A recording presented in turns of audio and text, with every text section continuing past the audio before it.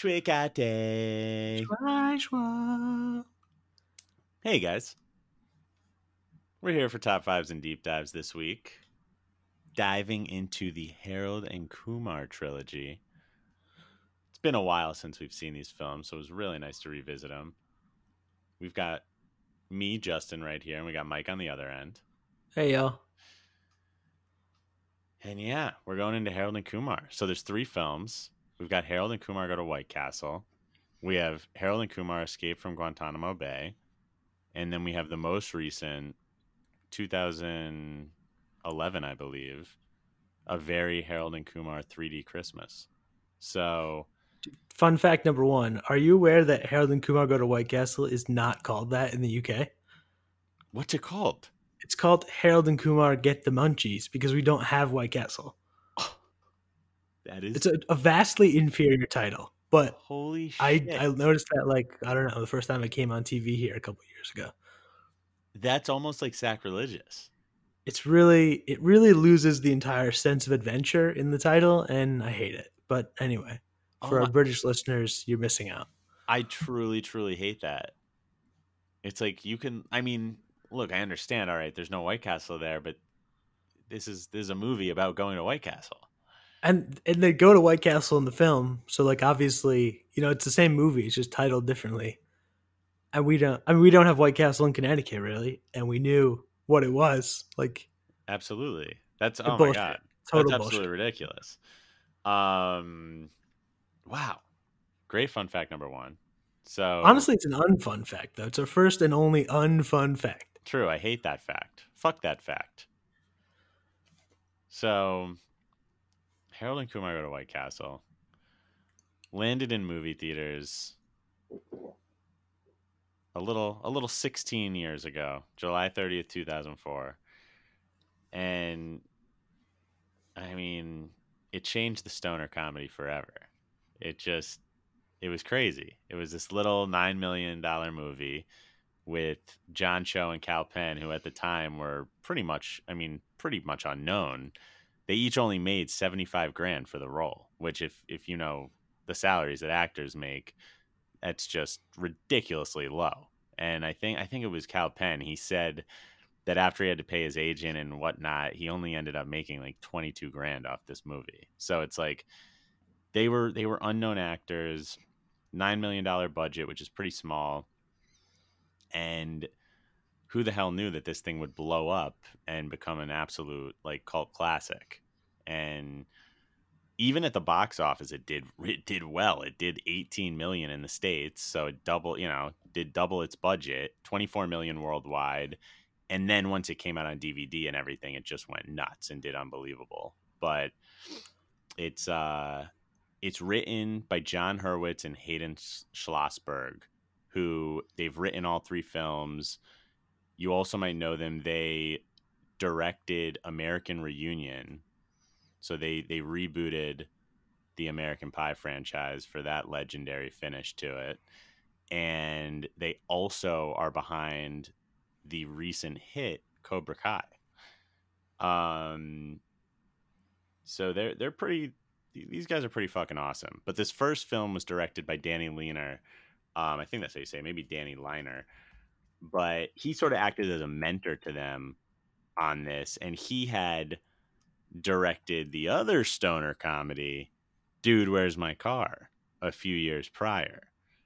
So I mean, we've got a fucking legend here. He's also done some TV shows like Arrested Development, Freaks and Geeks, plenty of others, but those are some big ones. Sopranos, The Office.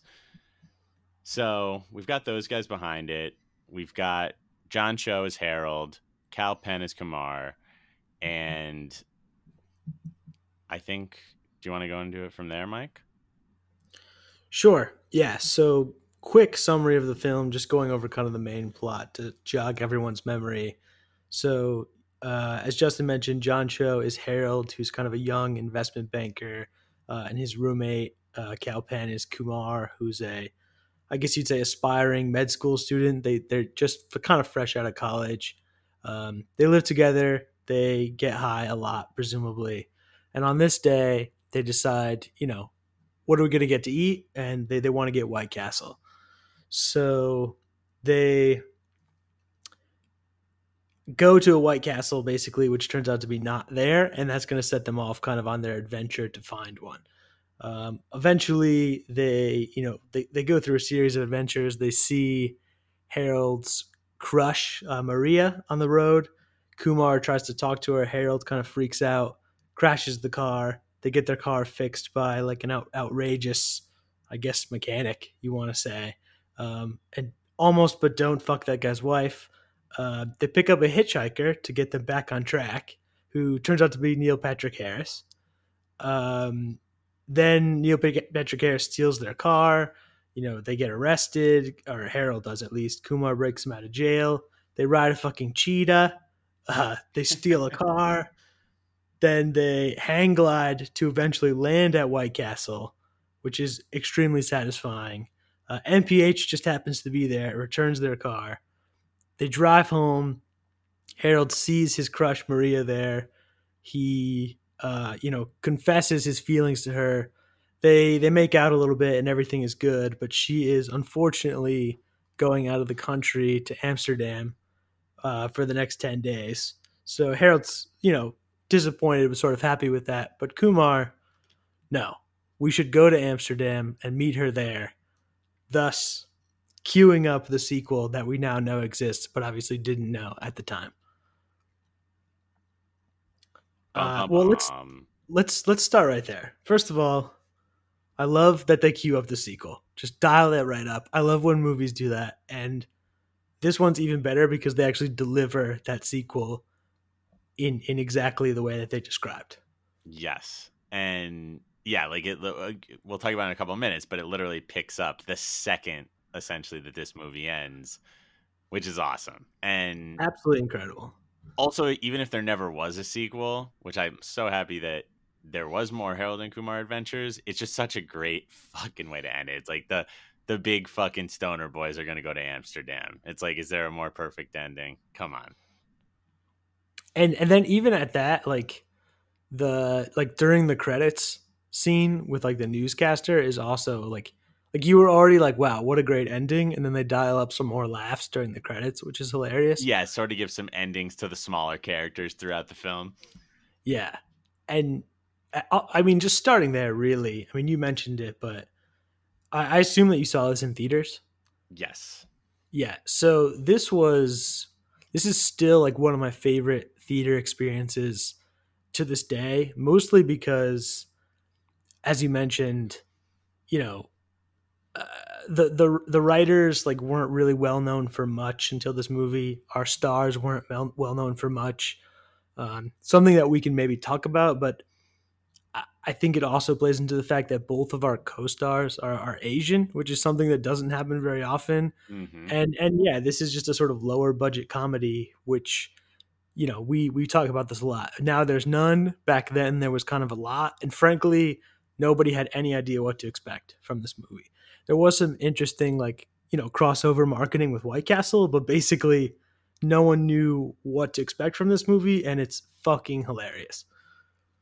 Absolutely. It was one of those movies that just came out of nowhere, and once it came out, it's like how is this not going to exist ever? It's like these two guys that have to make this pilgrimage to White Castle. It became ingrained in an entire generation of kids, and I mean, I can say single-handedly it is the reason why I have gone to White Castle, and I actually took Mike. This is very like it is great for this podcast because it's involving you. But I went to White Castle. My first time going to White Castle was with Dave Kramer and your cousin Sal. Unbelievable. I still don't know why I didn't go to that. I forget. So what probably because you drove to fucking Long Island or whatever. Yes. So I have to tell this story really quickly. So pretty much what happened, Mike grew up in Monroe, Connecticut, which isn't like crazy far from the New York border, but it's also not like right next door, but it's probably the 20-30 minutes? It's closer to like an hour, I guess. Okay. Well, in my in my haze this one night, I think I thought it was shorter than it was. But Yeah. so he's, close to an hour from the border to New York. And this one Sunday night, we are at Mike's house drinking a bit. And one of our buddies who hadn't been drinking was like, all right, let's get in the car. We're going to Wendy's. And it's a Sunday night. So we get to Wendy's and it has literally just closed. And it was early. I want to say it was like, well, it wasn't early, but I want to say that it closed at midnight. So I think that's when it closed. That could be right, yeah. We're like, fuck, oh my God, it's not open till like 2 a.m. Oh shit, it's a Sunday. So we pull off into this parking lot. And me and my best buddy from growing up, Dave Kramer, we look at each other. And we had wanted for, a couple years now to go to White Castle. Because this probably would have been in about maybe 2008. So a handful of years after the movie came out. Still hadn't gone somehow. And we were like, fuck, we need. It was sort of like this. We're like, we need some really good food right now. We need it. And Mike's cousin Sal, who's fucking hilarious, he'll talk really quick and he'll be like, hey guys, what are you guys talking about? What are you guys talking about? Sort of freak out. And so he's sort of looking at us, realizing that something is going on in our head. Something is brewing. He's like, guys, what are you guys thinking? What's going on?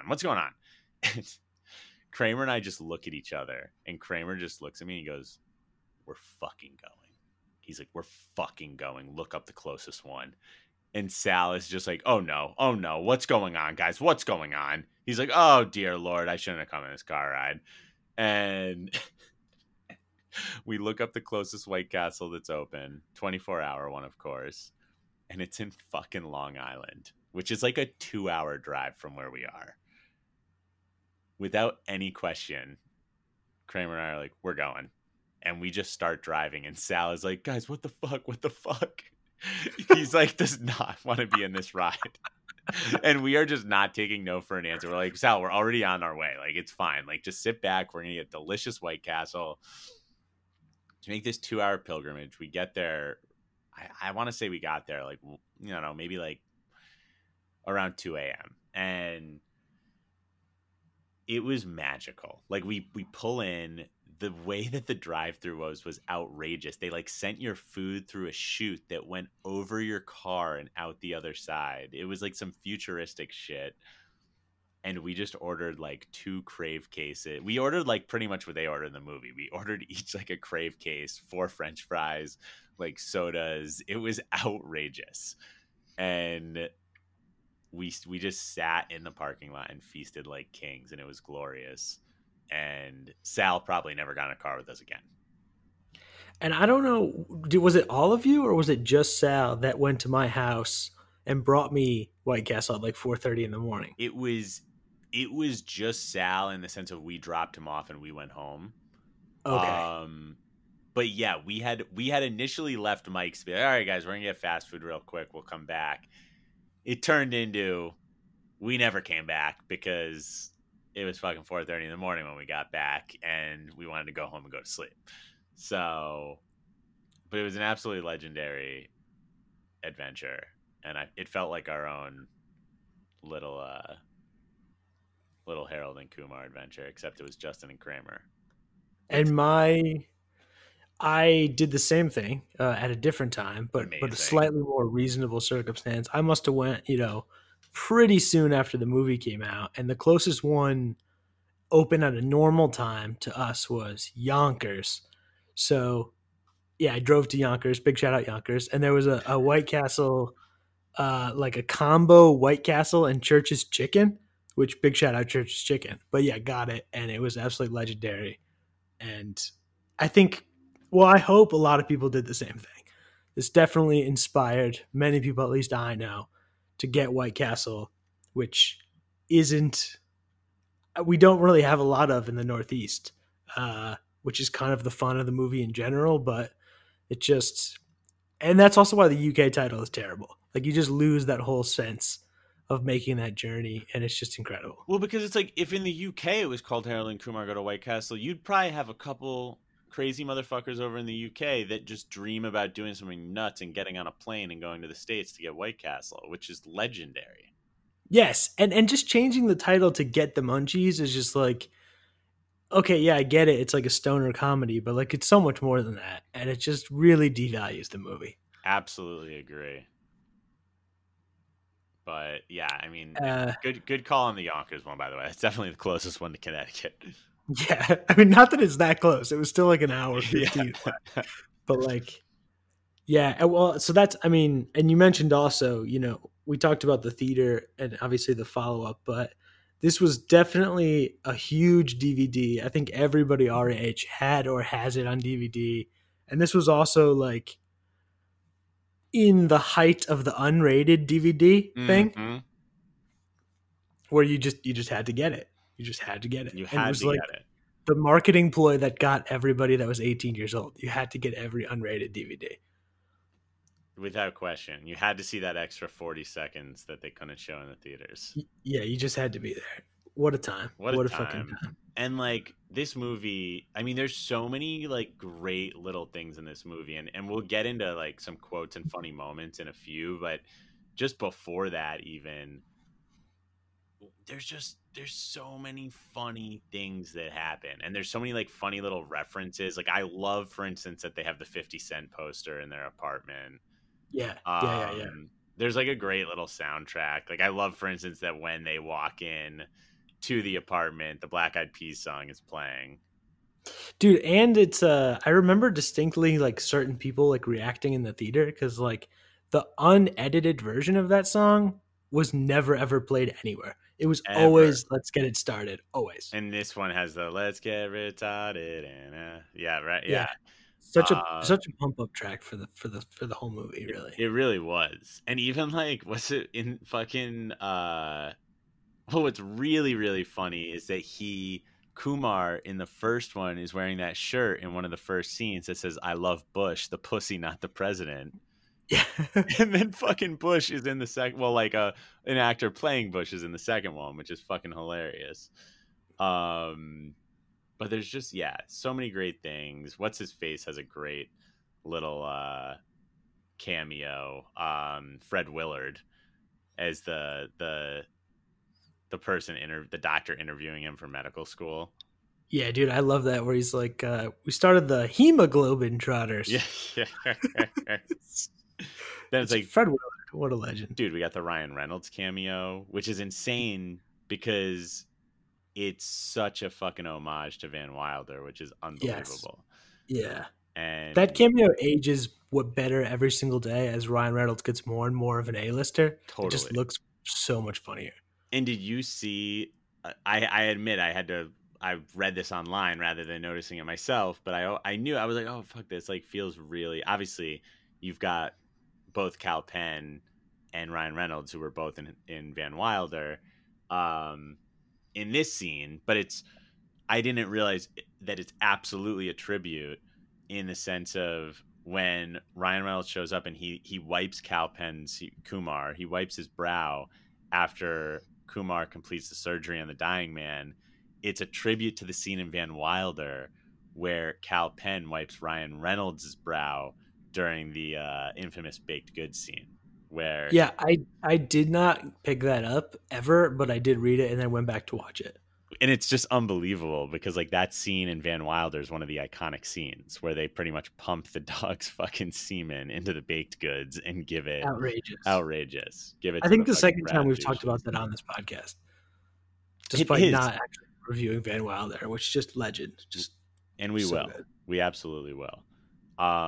Dude, I got to Dude, throw out some fun facts from this movie. okay, go. Can I go? Yeah. So, one, this is sort of sad pride for all you big fans of the movie, but you know what? It's awesome too. So Cal Penn's a vegetarian, so he couldn't eat the actual White Castle burgers, but it didn't even matter because they were like, fuck it, we're going to make you some veggie White Castle burgers. So that's what he's eating in the movie. Also, I mean, how can we? I can't believe it's taken 15 to 20 minutes to even mention this, but the star of the fucking movie is The NPH. whole franchise. The whole Really, franchise. the whole The franchise. fucking resurrection of Neil Patrick Harris's career. I mean, the man steals the show in every film in this trilogy. It was an absolutely genius move by the writers. And, you know, he was their first choice of who they wanted. And this relaunched his career. He got the role of Barney Stinson a year later. How I Met Your Mother started in 2005. And funny enough, if he had turned down the role, fun fact is their second choice was Ralph Macchio, which is pretty fucking timely right now, given that Cobra Kai has blown up on Netflix recently, That is and hilarious. he's sort of having his ultimate resurgence. But yeah, MPH just fucking crushes, and we're gonna talk a lot more about MPH. But man, there's a lot of fun facts for this movie. So another fun one, Hot Dog Heaven, which is the restaurant that Goldstein and Rosenberg do their pilgrimage to in the movie. So there's only two locations of this place, and it's in two cities in Ohio, Amherst and Avon Lake. So the producers of the film, they had lunch in the original restaurant in Amherst one day, and they loved it so much that they asked the owner if they could use the logo in the movie, which is a pretty awesome like little thing about Hot Dog Heaven. Big shout out Hot Dog Heaven. Maybe someday we'll have to have it. I would We love to. should have done a pilgrimage to Hot Dog Heaven too.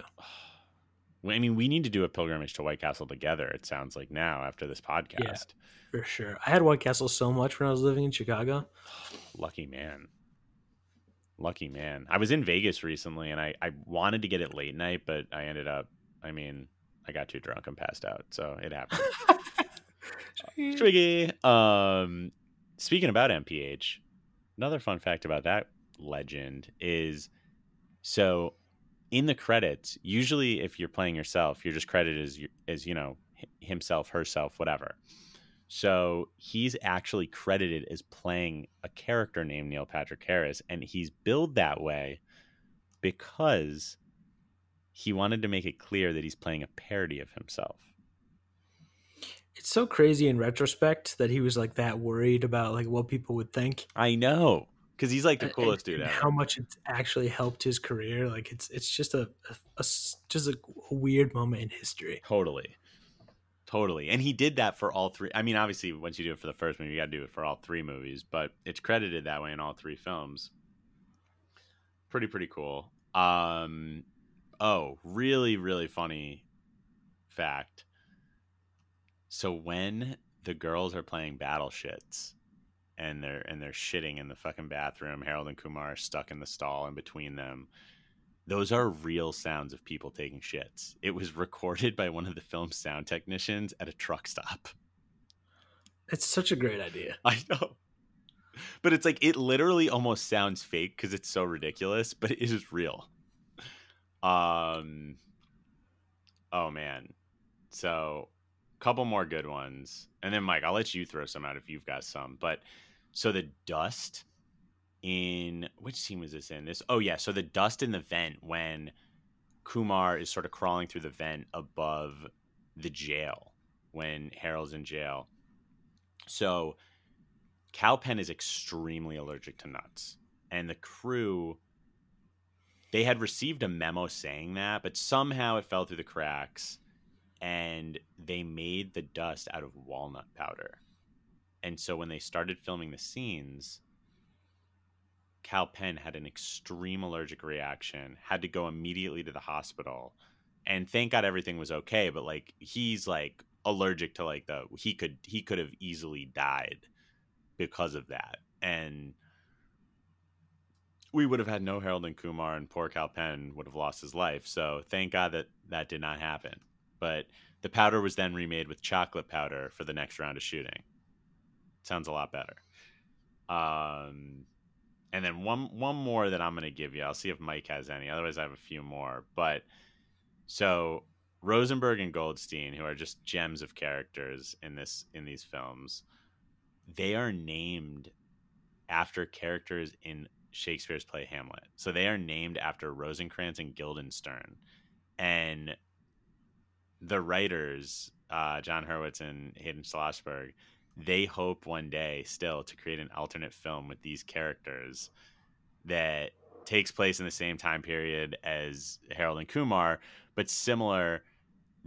So I guess Tom Stoppard had a play, Rosencrantz and Guildenstern Are Dead, that takes place in the same time period as Hamlet. So it's like sort of this whole idea that they have based off of these plays where they'd love to do a spin-off with Rosenberg and Goldstein within the world, and which I fucking love that idea because I think they're absolute gems of characters that have some of the biggest laughs in the films. But yeah, do you have any, Mike, or you want me to throw out a few more? Well, maybe we should. You mentioned a few already in your facts, but maybe we should talk about a few more of the cameos in this movie. Agreed. So we did.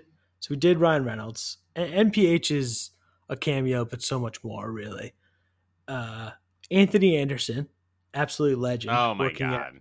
at the non-White Castle burger place. Yep, Burger Shack. Such a legend. For me, Ethan Embry, who's not super famous, but big shout out, can't hardly wait. Jamie Kennedy in like totally. If MPH wasn't here, like this would steal the show for me because he's so good in the 30 seconds that he's in the film. Amazing. Bobby Lee in like watching this now, like if you look at just a picture of Bobby Lee in 2020 and then you just watch this movie, just the ridiculous dichotomy of like how like clean cut he is just gets me so much. Oh my god, I know. It's a Dude, and what I think is maybe the best cameo in the sense that I had absolutely no idea until this week that this is this person. Dude, Freak Show, do you know who plays him? Yeah, I didn't know this either until this week. Christopher Maloney, who's basically, I mean, unless you like Oz, he's a Stabler from SVU, plays Freak Show. He's also in the second film, but plays Freak Show, and I literally spent my whole life not knowing it was him. Same. It obviously blew both of our minds this week. Fucking legendary. Fucking legendary. And then the fact that he comes back in the second film as a completely different character. He's like the Grand Wizard of like a fucking the KKK. Like, absolutely incredible. What a fucking role. What a role. So much props. Yeah, they love the cameos in these films, and this one has some fucking great ones. Also Malin Ackerman playing the wife of Freak Show. Yeah, so good. So good. So good. And we see her boobs, which is yes, something that Goldstein and Rosenberg would love. Yes, they would. Yeah. David Krumholtz and Eddie K. Thomas, for what it's worth. Yeah, and they're probably after Harold and Kumar and MPH, like the next most like regular characters of the franchise. Yes. And they only have a few roles, but they make a lot out of them. But yeah, so love all those cameos, and I think we should jump into the top 5 quotes, funny moments in a moment. But I just have a couple more things I want to throw out about this one, because this one of the 3 films has by far the most like interesting facts about it. And so I think something that's really, really interesting about this one is, so John Cho wrote this piece for the LA Times actually this year, and he recalled that when they were going on the press tour for this one, Harold and Kumar Go to White Castle, that funny enough, because this happens in the second film, and I wouldn't be surprised if this helped inspire it, but Kal Penn was repeatedly stopped and searched whenever they went through airport security. So this is what John Cho says. He says, we flew across the country, New York, Chicago, Atlanta, Seattle, and it became a grim routine. Flight after flight, Cal would be pulled aside for a random search. On one leg of the tour, Cal's friend Gabe joined us, and when we hit security, Cal was selected for a search while Gabe and I flew through unscathed. We gathered our bags and waited on a bench for Cal to be released. Rummaging through his backpack, Gabe suddenly said, Cal's going to be annoyed. When I looked inside it, I realized why. Gabe, who is white, had gone camping recently and had neglected to remove his Rambo-sized hunting knife from his backpack. I gasped and looked back at Cal, who was watching a Transportation Security Administration worker empty the contents of his bag. It was a reality check. So for a film that like plays so much on the racial inequalities in the country, and like it's a big joke throughout the film, which is meant, of course, to show us how fucking ridiculous it is that we treat people of different nationalities differently. But it's pretty crazy that on this press tour, he pretty much was stopped at every fucking, and think about it, it was only 3 years after 9/11. There's a lot of sort of prejudice and racism when it would come to flying and seeing someone that looks, Indian or Muslim or whatever. And it's pretty fucked up. His white friend was able to get through security with a fucking hunting knife. And Cal Penn is getting stopped pretty much at every airport randomly, quote unquote. Isn't that pretty crazy, Mike? Dude, yeah, and honestly, watching this back, it now the whole like storyline with Gary Anthony Williams about like being black and in jail and like the police violence is like, it's almost less funny now. Like it's obviously meant to like highlight an issue that we've done fuck all about, but like, fuck, man, it's too real. It's too real. It's too fucking real. And the last things I'm going to throw out before we dive into this top 5 list is both John Cho and Cal Penn have appeared on How I Met Your Mother alongside MPH, which is pretty epic after this film, of course. And that, Danny Liner, however we're going to say it, who directed Dude, Where's My Car? This film has a Dude, Where's My Car reference, which is epic. When they're in White Castle and they stumble upon MPH, they say, Dude, where's my car? Where's this car, dude? Which is a reference, obviously. Shout out to Dude, Where's My Car? Big shout out. Big shout out. But so, yeah, that's a few fun facts. There's even more, but those seem like the best ones to throw out there. And, dude, let's talk about our top 5 quotes or funny moments from this one.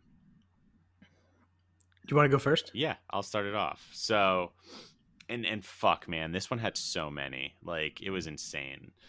But my number 5, I started with just one of my first laughs in the movie, and so it was memorable to me. Oh, that was fucking funny. But so it's when Kumar is with Fred Willard doing his interview for medical school, and Kumar like takes a phone call in the middle of it, talks about fucking smoking weed that weekend, like doing it's fucking hilarious. He's dropping the F-bomb, just literally takes it in the middle of the interview. Oh yeah, he's like Harold's like, can you talk? Oh yeah, I can talk.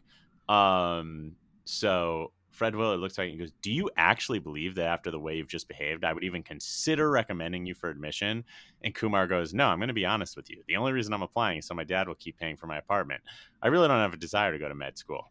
And then Fred Willard goes, but you have perfect MCAT scores. And then Kumar just goes, yeah, just because you're hung like a moose doesn't mean you got to do porn. Dude, I'm so glad you brought up that whole scene. Because I also realized, having watched this again, that like the beginning of that phone call with Harold, where Harold's telling him he can't do anything because he has work, and he's just like, dude, fuck that shit. Like, I don't know how much, like, I still say like fuck that shit like that without even thinking about this movie 16 years later. And it's totally like slightly because of this, which is unbelievable. Yeah, it really is. Love that whole scene. What's your number 5? What kicks off the list? So my number 5 is so they're riding the cheetah, and Harold gets like smacked off the cheetah, and then he has like a I don't know, hallucination, dream, whatever you want to call it. Mm-hmm. In that, like the whole thing is great, but I love that, he's kind of like almost like, I don't know, like a secret agent, I guess you could say, like in that little thing. And the cop that arrested him is there, and he shoots the cop, and the cop just goes, bullets, my only weakness.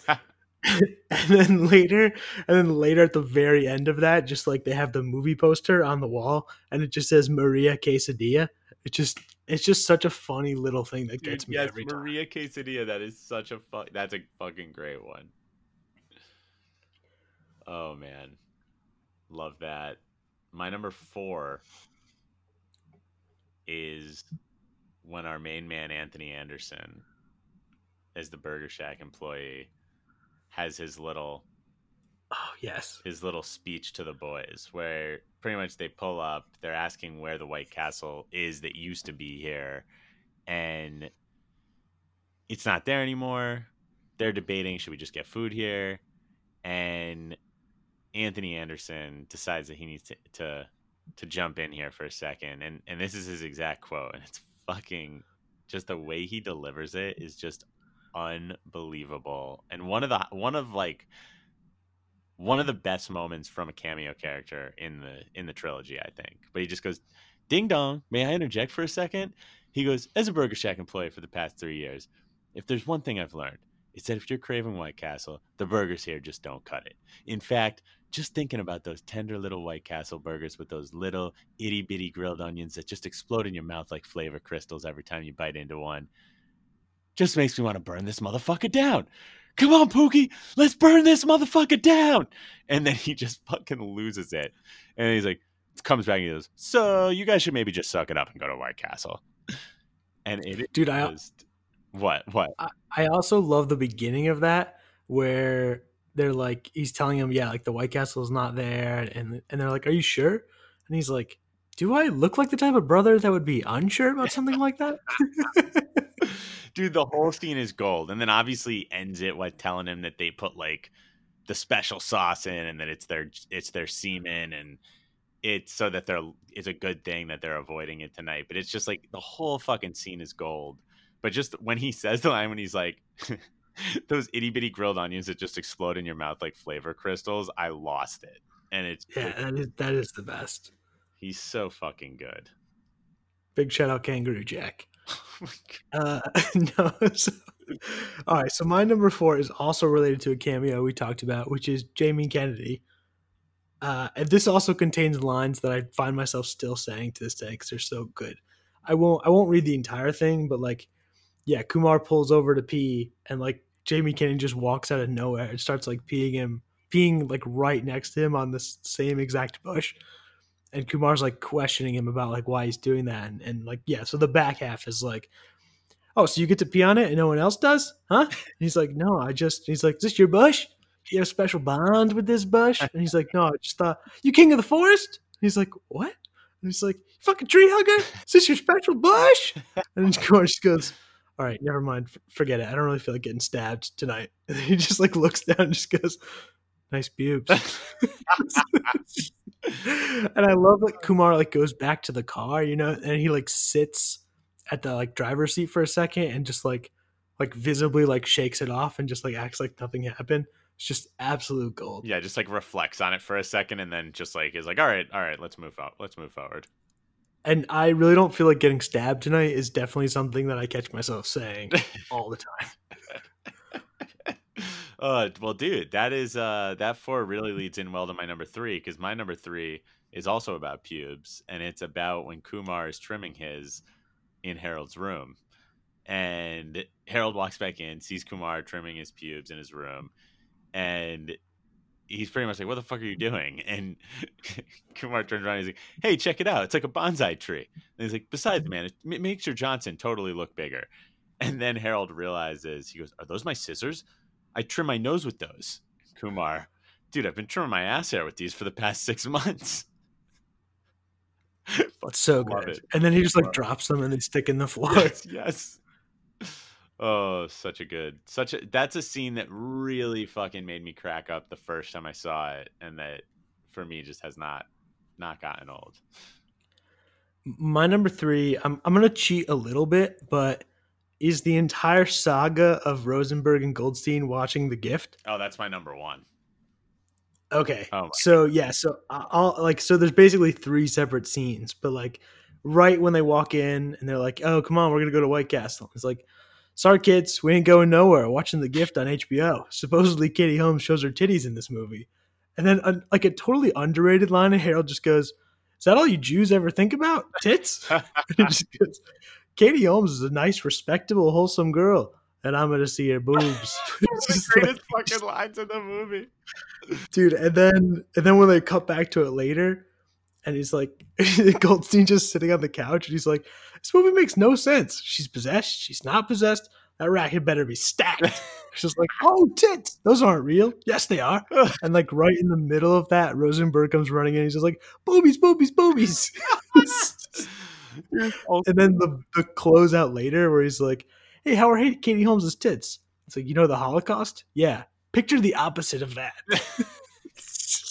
The whole thing is hilarious. It's unreal. And also, like, right after and I'm going to see her boobs line, when Goldstein's like, "The things I would eat out of her ass, you have no idea." It's a completely disgusting and vulgar statement. So as I want to bang Britney Spears on the floor, but it's true. Touche.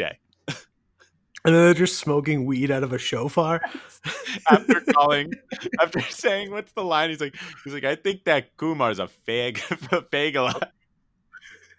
He's like, "Oh yeah, they're totally gay for each other. You want to suck on this?" Oh my god, it's so Two of them are just fucking hilarious, and they're so good in every movie. Like just the little bits that they get in each movie. They, like you said it before, they do so much with them. They really do. So, oh my god, amazing number three. That's my number one, people.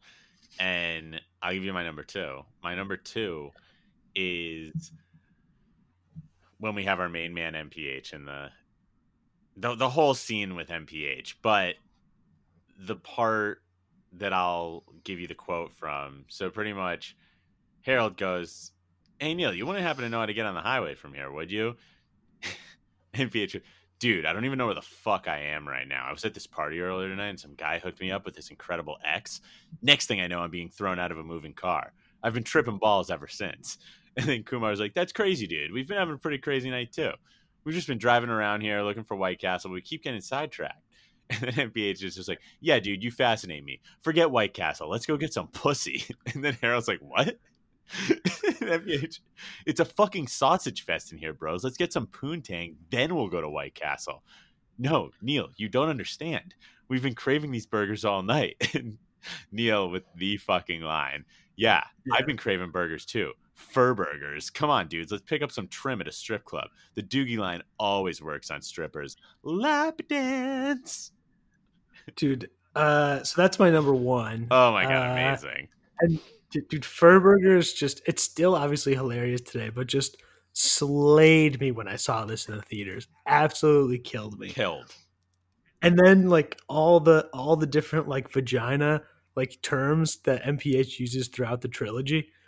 Oh my god. And then obviously like, so this is already like, it's just so funny that like it's hard to like, MPH really like, he was doing stuff, and I actually think he was filming Cabaret when they first was on acting in Cabaret when they first contacted him about this role, but like he really wasn't doing anything. So like the thought that like they right away wrote him into the script before ever even contacting him, just like on the top of their heads, like, this is who we want, is amazing. And then he delivers. Obviously he's amazing and everybody loves him now. But then the happiest like accident maybe of the entire thing, that like at this time he hadn't come out publicly as gay, and then it just makes it 10 times funnier like after the fact. It is the greatest thing ever. I mean, yes, it makes it, like you said, it's so much funnier because he is gay and he's just being this absolute savage, like fucking womanizer, obviously, like playing this whole character, but it's like he could not be further from this in real life, and it just makes it fucking even more hilarious. And basically his entire role in How I Met is a PG-13 version of this character. Yes. It's like they just took this and just were like, keep doing this for years. I mean, it totally it shot him from being like a child star into being like one of the more famous celebrities, actors of the next decade after this film, you know? And well deserved. What a fucking Absolutely. hero. What a fucking legend. Legend, wait for it. And I hope you're not lactose intolerant because the next part of this word is dairy.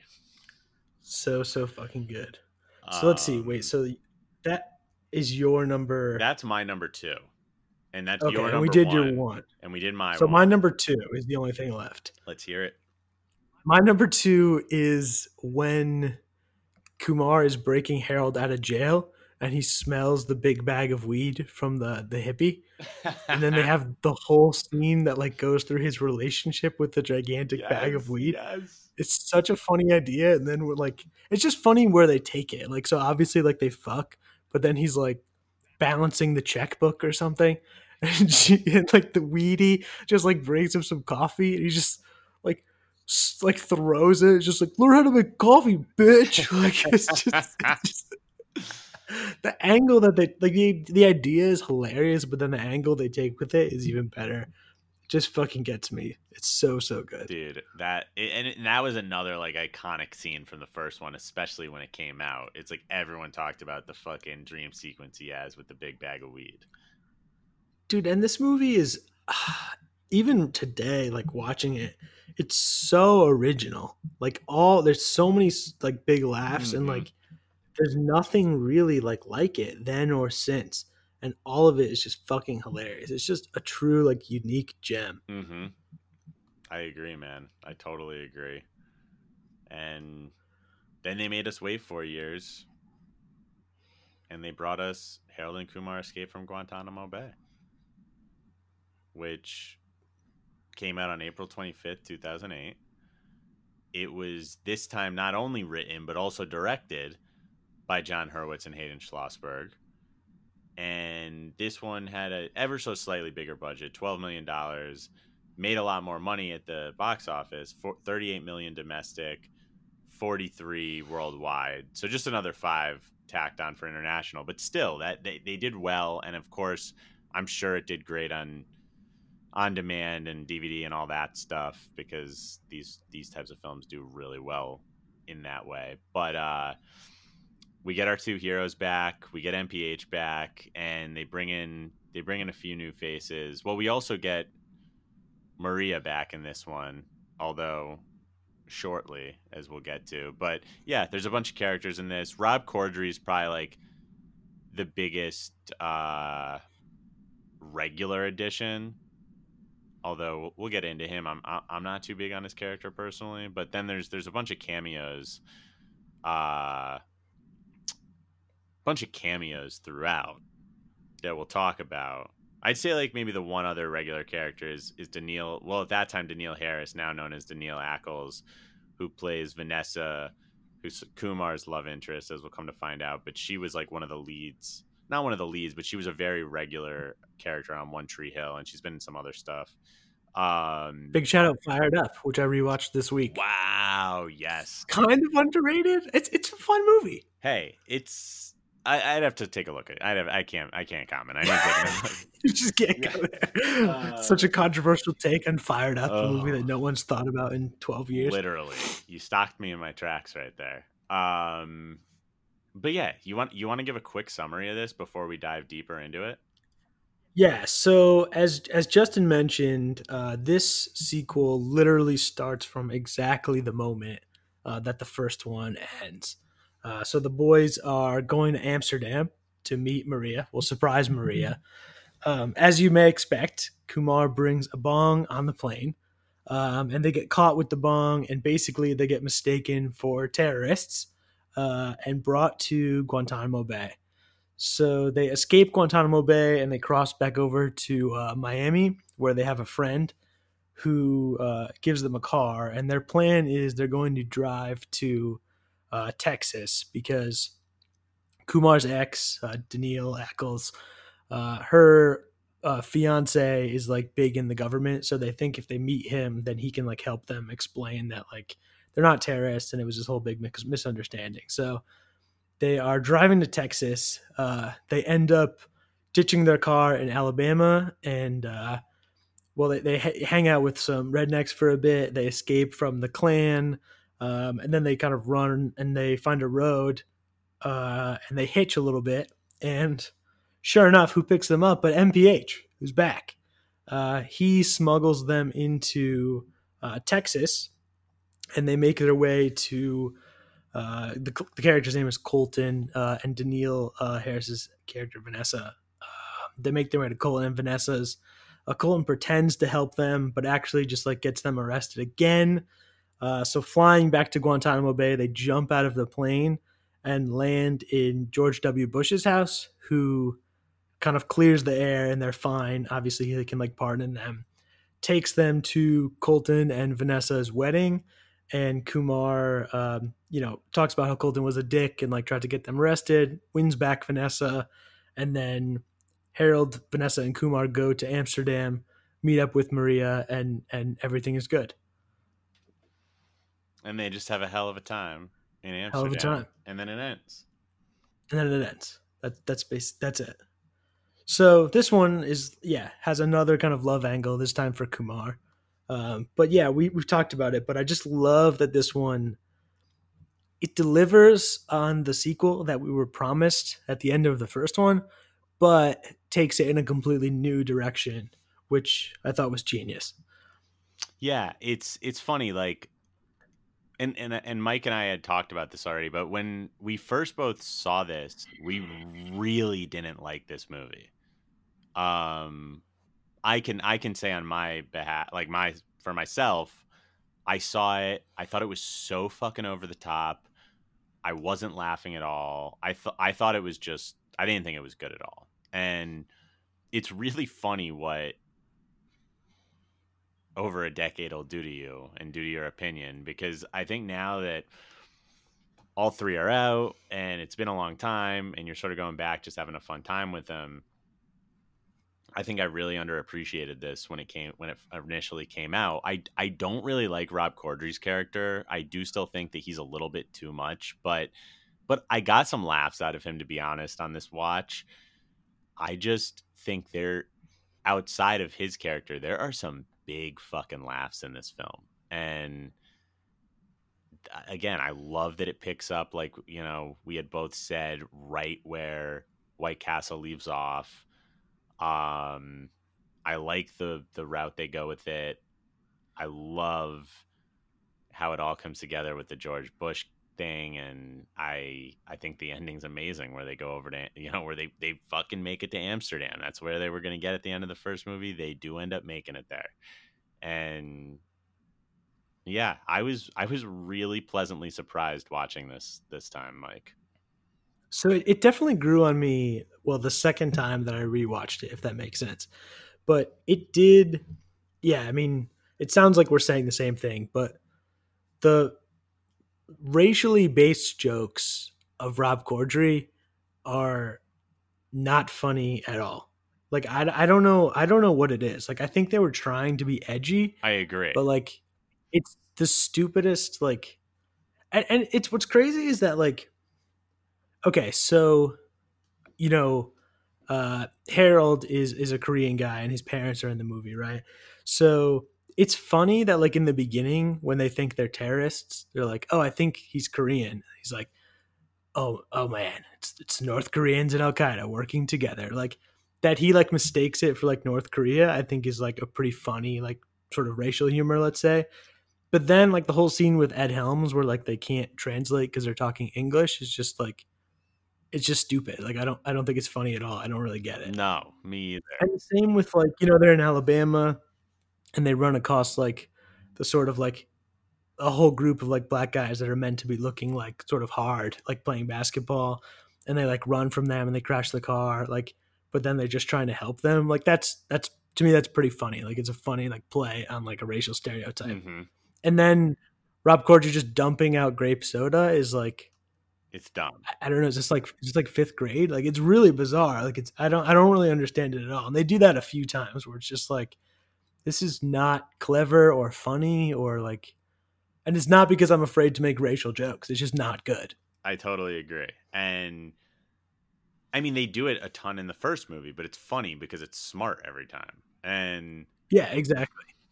And this, yeah, it doesn't come across as funny in any of his scenes. I'd say the only time I even got a laugh was the scene with Goldstein, Goldstein and Rosenberg, just because they sort of make it funny at the end, because he pretty much he pours all these like pennies on the fucking table in the interrogation room, and then at the end it's like they're like scooping them up, and it's like I got a little Yeah, laugh out of that because they're just funny, those guys. But I was gonna say the same thing. Yeah, they're the ones that actually make it funny because they're like pretending to be like agitated by it.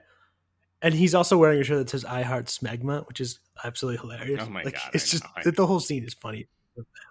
it's But yeah, so but then besides that, like that, it soured me on it for a while. But like watching it in retrospect and kind of looking away from those scenes, there are some like huge laughs in this.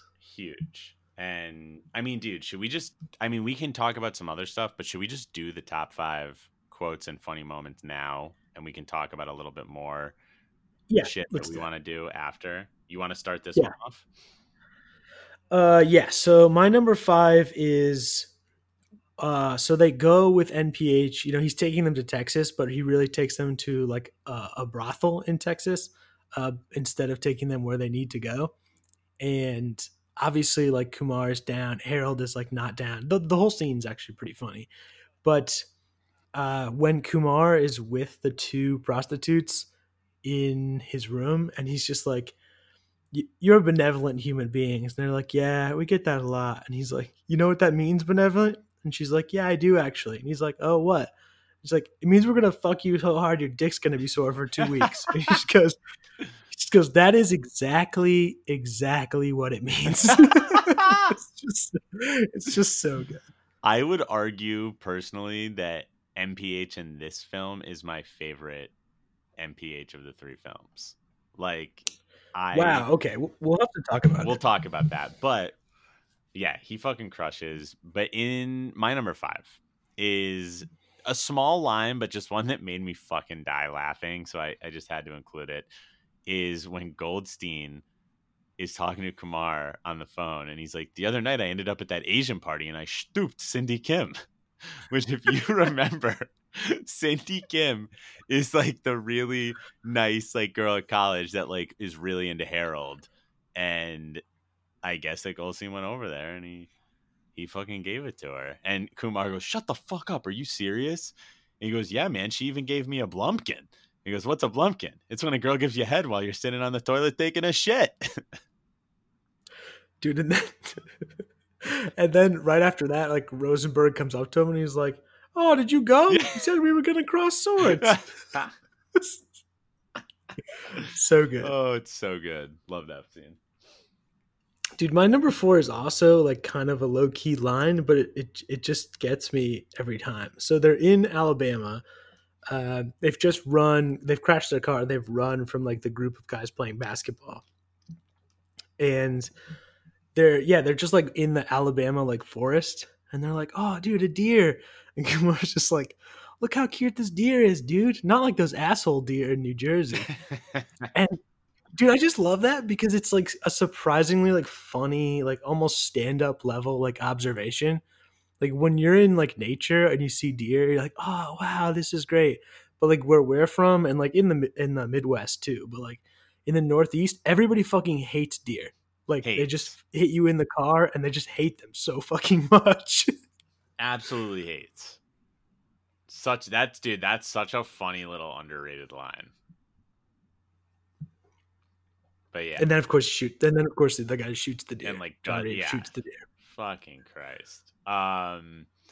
So my number 4 is when the boys initially get out of Guantanamo Bay, they get to Florida, and they go see their old college buddy Raza, and they get there, and like everyone, all the girls have tops on, but all their vaginas are out.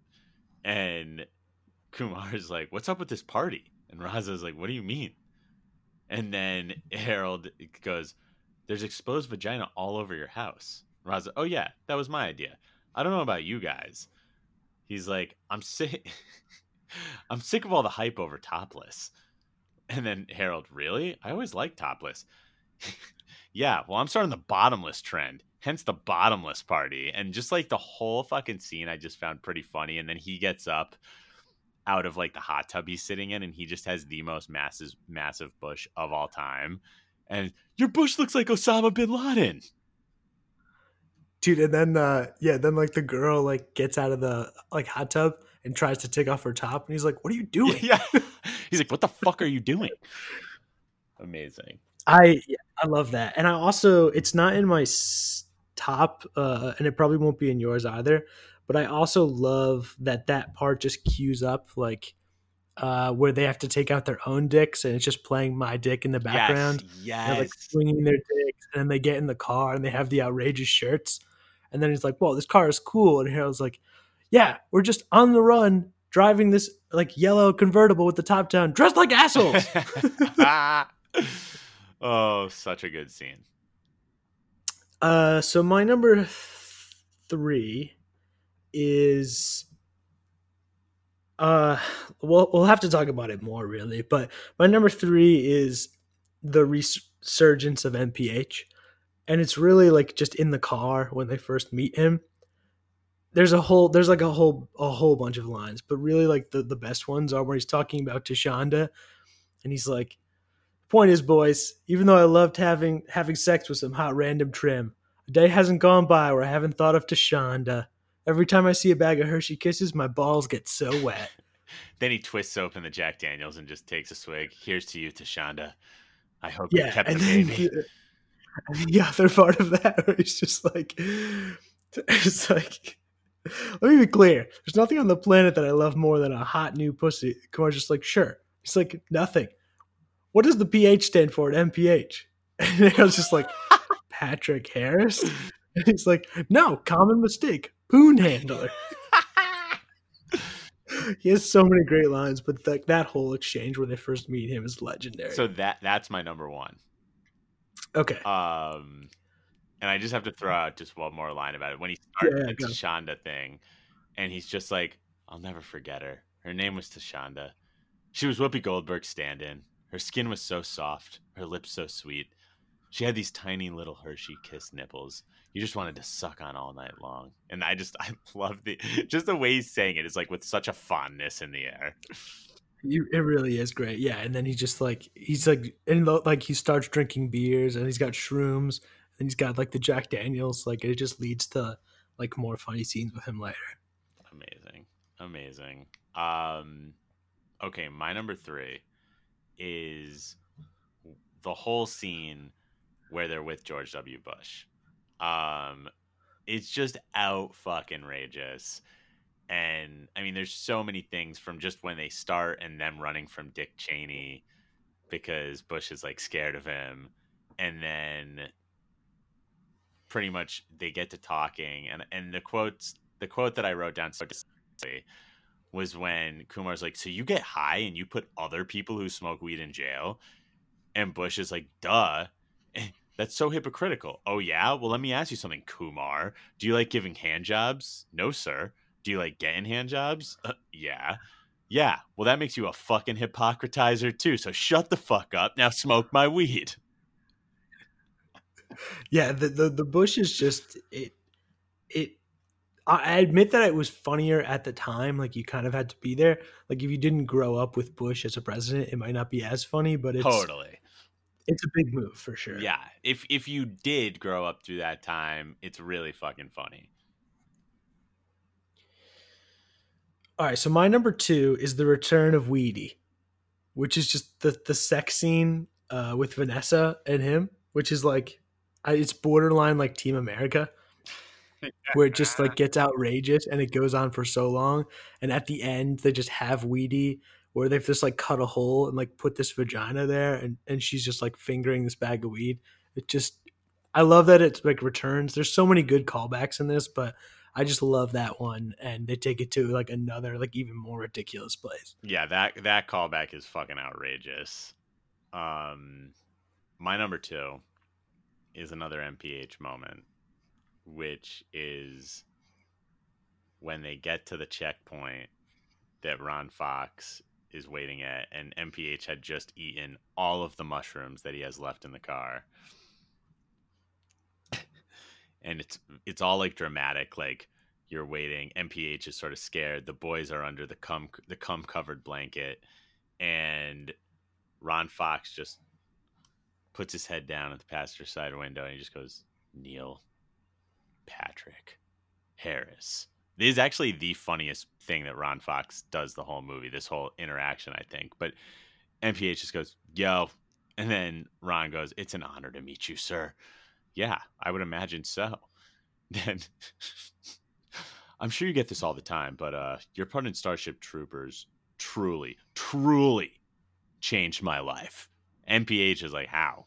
And he goes, well, no one thought the war against the Arachnids of Clandathia could be won, but you held the starship so those fucks could be destroyed. A lot of people think the war on terrorism is a war that can't be won. That's why I joined the Department of Homeland Security, my friend. 2 words, Starship fucking Troopers. And then he puts up like the rock on sign. And all this time, MPH is just tripping fucking balls. And a rainbow unicorn is just approaching, with which MPH sees with himself riding the unicorn. And he like is hearing himself speak. He's like, if you want to know the secret of being, you will come with us. And then the actual MPH turns around and he goes, please, I really need to go. And Ron goes, of course, I'm so sorry to bother you. You move along. And then MPH in his just drug-addled haze, he's looking at himself on the unicorn. As the unicorn's going away into like a rainbow portal, and he goes, bye, I love you. And Ron like quickly puts his head back down to the window, looks like alarmed, and he just goes, I love you too, Mr. Harris. And MPH is like, what the fuck? And drives away. Yeah, and just to be clear, Ron Fox is Rob Corddry's character. Yeah, Rob Corddry's character. Oh, man. I fucking love that scene. That is a great one. And then they go, and then like right away, they're just like, I'm going to a whorehouse and I'm going to get my fuck on. I'm going to get my fuck on. Oh God! All right, my number one is it's a really tiny moment, but it got a huge laugh in the theater and just completely killed me when I watched it, which is the flashback to when Vanessa and Kumar first met in college. Oh my God! And she's introducing him to weed with 311 in the background. My Stony Baby. I'm so glad that you noticed that. And then they're just like cut to like the background behind them, and it's Harold in college, and he's just full on emo. It just absolutely fucking kills me. And everybody burst out laughing. Like one of the biggest laughs for such a tiny moment in the movie. Just kills me. Dude, I cannot tell you how much I love that you picked that, because I was gonna include that on my list for obviously that, but also just because one of my favorite bands of all time is 311, and I just love that scene with My Stony Baby playing. But it is like the most perfect ending to a flashback. Just fucking absolutely emo Harold. Fucking amazing. Also just like, yeah, just so good at the time. Like it's just, and he nails the look of how everybody looked back then. It's just fucking hilarious. Oh my God, dude. What a fucking part to bring up. Amazing number one. And we have to say something that we haven't mentioned yet about this film. At first you think MPH dies, and he gets it literally broke my heart when I was watching this film. And I think that's actually another thing. When I initially saw it, I fucking hated it. But then of course, if you stay through the credits, you find out at the very end that MPH did not in fact die, but he lives. And it's just so amazing at the end when you just see him, and it's like, no, and he like gets up, motherfucker. Yeah, that is, and him at the brothel is just ridiculous, where he brands the girl. Dude, brands the girl. Also that fucking, hold on, I have it written down. The line that he says, to Tits Hemingway. I'm gonna rock out with my cock out. You're gonna jam out with your clam out. It's gonna be magical. Dude, I'm so glad you brought up Tits Hemingway. I wanted to talk more about her, but really just the exchange that they have where he's like, "What's your name?" She's like, "Tits Hemingway." It's like, why do they call you that? She's like, "Because I have huge tits. My favorite book is A Movable Feast." It's just hilarious. Dude, also pour one out for Tits Hemingway. Apparently she's no longer with us, so No. very sad. Oh man, pour one out for I went down the Tits Hemingway rabbit hole. Shwiggy. Oh, Legend. dude, can we also just say how fucking great the ending to this film is? Like when they go to Amsterdam, they find Maria, and just like I love the ending where Kumar and Vanessa walk in, meet her, and Kumar just goes, he's like, "Ladies and Roldy, how would you like to get really fucking high since we're in Amsterdam?" And then they're just like, they're all in. Film ends, and then the end credits are them just smoking while going around Amsterdam. It's just, and they actually filmed it there. It's just awesome. Dude, and also when they're there, yeah, so they're clearly in Amsterdam, which is great. A city that I love, and I know that you've been there as well. Yes. And big shout out to Netherlands on your behalf. Yeah, I'm half Dutch, everyone. So, but one thing I actually didn't really see this reported, but I noticed it from the IMDb credits. So Hurwitz and Schlossberg, John Hurwitz and Hayden Schlossberg, the writers, directors of this movie, are the two people in the costume that you think are Harold and Kumar that aren't, that like kind of like grab like the girl's boobs and stuff at the very end in like the Amsterdam montage. oh my god, yeah, It's such a funny little thing. such a funny little thing. I totally agree. It's, I just love that whole, the whole ending.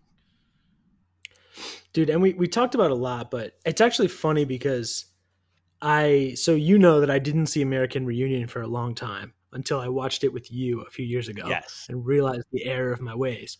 Because in that movie, it's great because they really do like call back to everything.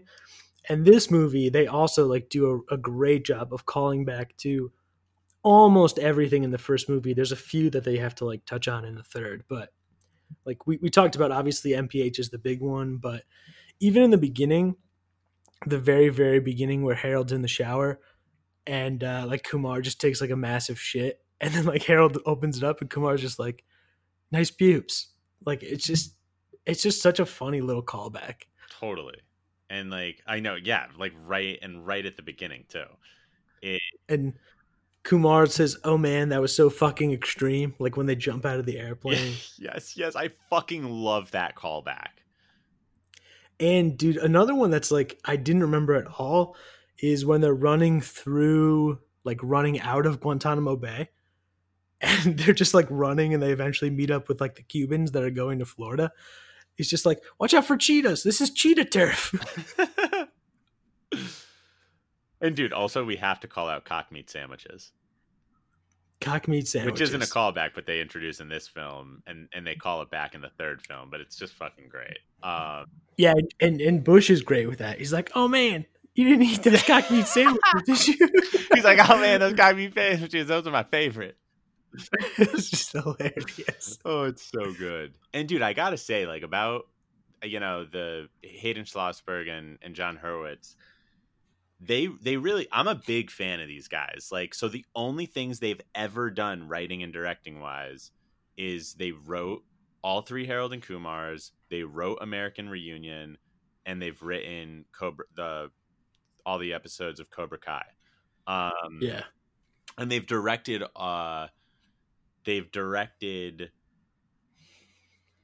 Guantanamo Bay. They don't end up directing. So they didn't direct the first one, as you guys know. They didn't end up directing the third one at the last second because they were offered American Reunion, and that was like a dream job for them. So they had to let go of directing, but they still had written the third one and helped a lot on it. But yeah, they've only directed Guantanamo Bay, American Reunion, and then 8 episodes of Cobra Kai. Their next project, very excited about, they are writing and directing American Pie 5. Absolutely incredible. And Love can that. I tell you what's happening in American Pie 5, Mike? Tell us. So it's going to be an American Vacation with Jim and the boys in Vegas. So fucking legend. And if you guys have listened to one of the other podcasts, I do not like The Hangover. So I feel like, at least for me, this is like one of my favorite comedy series, going to Vegas. This is The Hangover I always wanted. Let's fucking go. Still one of the hottest takes ever in the history of the podcast, and probably will be for a long time. Agreed. But yeah, I mean, you can't go wrong there. So no. And John Cho, his minor role, well, minor in terms of time on screen, not of significance, in the American Pie franchise and How I Met Your Mother, two of the greatest small roles ever by any actor. Absolutely incredible. Kobe Lobster. Fucking legend. Absolute fucking legend. All right, I'm gonna give just a few fun facts from this one, and then let's move on to number 3. But okay, so The Mask, when they're pulling stuff out of like MPH's bag after he's dead, the mask that Harold pulls out is one of the Slipknot masks from the band Slipknot, which is pretty cool little thing. So Warner Bros., their distribution president, Dan Fellman, he said back in 2008 that Guantanamo Bay was actually originally produced as a straight-to-video movie. And then they decided last second to release it theatrically, which I think is really interesting because this is the one that did the most business at the box office. So I think they would have made a big mistake not to release it in theaters. Then... Oh, this is a fun one. So the poem that Kumar reads out to Vanessa at the end, and also like the one that he had been sort of working on when she first meets him, the square root of 3, which is a parody of Joyce Kilmer's poem Trees. It was written by a classmate of theirs back in the day when all 3 went to Randolph High School in New Jersey. This guy, David Feinberg. And they included it in the film, which is a pretty awesome thing to include a friend's poem as like sort of like a bit of the centerpiece of your film.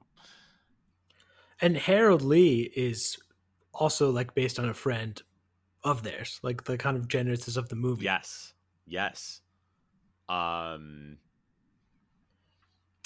right, a couple more to quickly throw out. So Colton Graham, that's Vanessa's fiance in the film. So this is totally by coincidence, but an actor named Colton Graham. Graham was spelled Gramm instead of Graham, like in the film. But he plays one of the groomsmen at the wedding that never ends up happening. Sort of crazy. And then the last one I'll throw out is the actor that plays Harold's father, Clyde Kusatsu. He also played John Cho's father in an episode of House. Love that. Which is crazy. I believe the episode was called Love Hurts. But yeah, that's all I've got for fun facts. You got any more, Mike, or should we jump on to number 3? Let's do it. Let's go number 3. I love it. So number 3 is called A Very Harold and Kumar 3D Christmas. It was filmed in 3D. They had it released in 3D in theaters. Came out November 4th, 2011. Again, like we've said, written by John Hurwitz and Hayden Schlossberg. This one was directed by Todd Strauss-Schulson. And this one had a little bit bigger budget. Again, $19 million. Made a little bit less, $35 million at the box office. Added another $1 million internationally. And again, I'm sure this one did well on video. These movies always do. But this brought back everyone that we care about. You know, we've got John Cho, Kal Penn. We have MPH in there. It brought back the two ladies, Maria and Vanessa, Danielle Ackles and Paula Garces. And we have some fucking great cameos in this. But I guess I'll just shout out before Mike gives the little intro. The regular character in this, like not a cameo, actually a character throughout the film that just is unbelievable in this, is Danny Trejo playing Maria's dad in this. And I'll leave it to Mike from here. Okay, yeah. So, the quick summary of this one. So, it's now several years in the future, um, and Harold and Kumar haven't really talked in a few years. Kumar is still kind of a stoner, and Harold has moved like to the suburbs with a house with Maria, and they're planning to have kids. It's Christmas time. This is a Christmas movie. So a package arrives at Kumar's apartment where Harold used to live for Harold. So he decides to bring it out to Harold in the suburbs. It ends up being a massive joint, which burns down the Christmas tree that Harold is supposed to be decorating to impress his father-in-law, who's Danny Trejo, as Justin mentioned. So basically, they need to get a Christmas tree to replace it. Kumar tries to make amends by buying the tree that Harold had tried to reserve, actually, but then he crashes and it blows up the tree. So again, they need to get a tree. Kumar's kind of new buddy in this one is a character named Adrian, who's played by Amir Blumenfeld. So he is actually on his way into the city to like bang this girl, this virgin named Mary. I see what they did there. And he says, "Oh, I can get that in the Christmas tree." So they go to that place. Turns out that the party is held at this mobster's house, so they have to run away from that. They do some drugs at that party, so they're tripping. They meet Goldberg and Rosenstein briefly, which is hilarious. They plan to steal a tree from a church, but they have to hide because Maria is there. They get pulled into a play which is going on, sort of a rehearsal starring NPH. So that's how they bring NPH back into the fold. NPH gives them a tree because he can, obviously. They get attacked by the mobsters. They are then saved by Wafflebot, who's like this year's like hot Christmas toy, if you want to say that.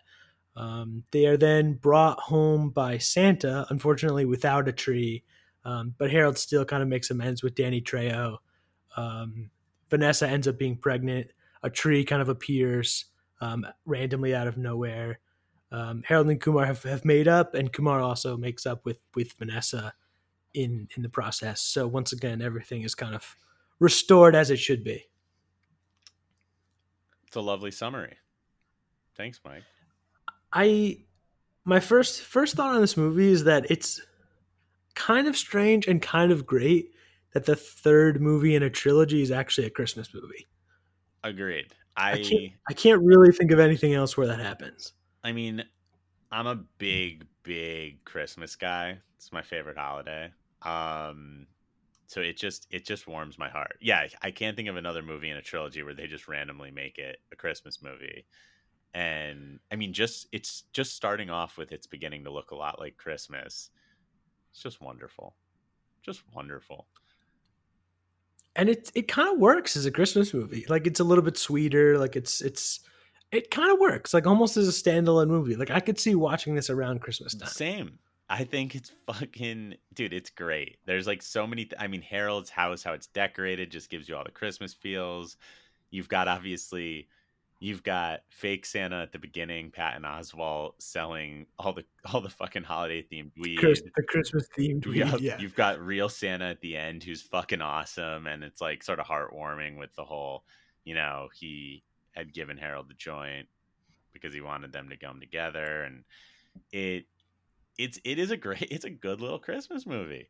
The whole thing with Trejo and the tree is just fucking hilarious. Um, it's good, man, and what a fucking bunch of cameos in this one, right? For sure. Yeah. So we mentioned Danny Trejo. You just mentioned Patton Oswalt. Yeah. So since Harold and Kumar have each kind of grown apart, they now have like a new friend each, if that makes sense. So I mentioned Amir Blumenfeld for Kumar. Harold's friend is Thomas Lennon from Reno 911. Um, there is a brief cameo by Jake Johnson from New Girl Yes. as Jesus. The RZA is in it. Brett Gelman is briefly in it. Hmm.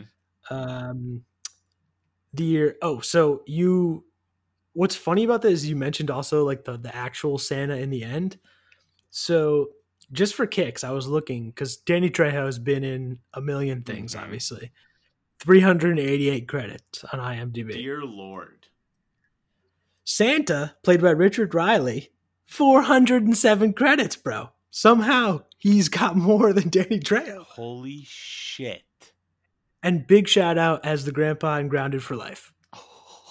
See our episode of Terriers. But yeah, just a 407 credits. If you can outact, at least numerically, Danny Trejo, you've done some shit. Agreed. And you've got, What a I mean, he fucking is a fucking legend. Also, I love how with having the RZA, they like talk about Wu-Tang Clan in the movie, which is great. yeah. And then you also have who else? Oh yeah, how do you say his name?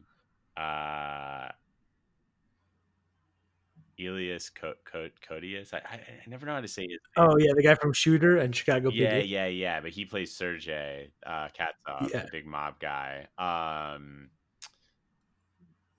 Oh man, yeah, you have a ton of fucking great people that pop up in this. There might be one or two more, but that's most of them. Oh, dude, David Burkta, MPH's real life husband. Amazing. Who also is credited as David Burkta and not himself. Yes, which is awesome. But yeah, so great cameos, and I think, you know what? Let's do our top 5 scenes again, and then we'll talk a little bit more about it. Okay. I'm first this time. I'm like, who did go first last time? It was, I think this time it's me. Okay, go. So, oh my god, okay. So my number 5 for this one is when, and part of it is just because how much it warms my heart, but part of it's the funny parts of it. But when they see Goldstein and Rosenberg and they all go to White Castle together, and they say, oh, it still hits the spot, and they have a whole little fucking scene there, and I don't really need to go into most of the details, but the part that's hilarious is, so Goldstein talks about how he isn't Jewish anymore because he converted to Catholicism with his wife. And just some of the comments he makes are so fucking funny. He's just like, I make some bad investments, I don't even care. And just at the very end, there's like a comment that Goldstein makes about the change. And Rosenberg is just so excited that he's still got some Jew in him. And it's just the greatest. Yeah, I love that. He's like, I know how to tie knots on fishing Yeah. boats or whatever. It's just like, your name is Seth Goldstein. You're still Jewish. Yeah, it's great. I just love that they make it into the movie. They're such a good. They're so good together. So too. good together. So my number 5 is the return of Kenneth Park, class of 2004, Bobby Lee, who's now like Harold's assistant, and he has like an epic scene like where he gets like egged like ridiculously, which is hilarious. But it's just like the movie is set during like the Occupy movement, and he's just like, do they really think we care what poor people think? It's just like so mean. He's just hilarious. Oh my god, so good, so good. Okay, my number 4 is, I just love, I know I mentioned it slightly when we were just started talking about the movie. So I love the ending scene where Santa is talking to the boys. Santa takes them back to Harold's house, and it turns out that Santa gave Harold the massive joint because it was his way of bringing Harold and Kumar back together. And I love the line where he's like, where Santa looks at Harold and he's like, all right, no more jerking off into a sock filled with baby powder. Ha ha, I'm just teasing you. I do it too. That's great. Oh, I love that one. So my number four is, yeah. So Amir is, this is the very beginning. Amir is trying to get Kumar to come with him to this girl's house for like this party in the city, and Kumar just goes, "No, can't do, man. I have to stay here and smoke this weed. Otherwise, I won't get high." Oh, amazing. Okay, my number three. So I'll just say this up front now. My number two and number three both sort of pull from a long scene with MPH. My number three, I decided not to make them one because I felt like they were totally different parts. But my number three is after MPH has had a bit of a situation first with David Burtka, and then with this girl that comes into the room. He discovers that Harold and Kumar are there, and first of all, he says their name. He says Harold's name wrong again, which is similar to the second film, which I just loved, or maybe even all the films. But um, so Harold goes, "You still haven't explained the gay thing." And Kumar's like, "You're not gay, motherfucker." And Harold's like, "At all." And MPH goes, "Yeah, that's something us magicians like to call misdirection. Just a little something I picked up from my man Clay Aiken." And Kumar's like, "What? Clay Aiken's not gay." Neil Patrick Harris, "Are you kidding me? Clay's the biggest coos hound I know. That guy gets mad gash." Yeah, I love that. I love that. Yeah, so my number two is like the resurgence of NPA and being gay. Oh my god. Well, you're Uh, number three. I'll save one more quote for that. So my number three though is, yeah, where they just get drugged at the party and then they walk outside and it's all claymation. Dude, that part's fucking amazing. It's just such a, it just like gives you that like old school like children's like Christmas movie feel, but it's just like a funny way of like depicting the world where they're just like tripping balls and he just like rips out his dick. Like it's just great. Dude, I don't have that on my list, but like if I was just saying straight up like favorite scenes in the movie, like not even including humor, that's there for me. It's so fucking good. Uh, And then obviously leads them to Goldstein Rosenberg, which is amazing. the key to the film. Amazing. Okay. My number two, which sounds like Mike and me can both pull from this a little bit because I think we have like the same overall scene.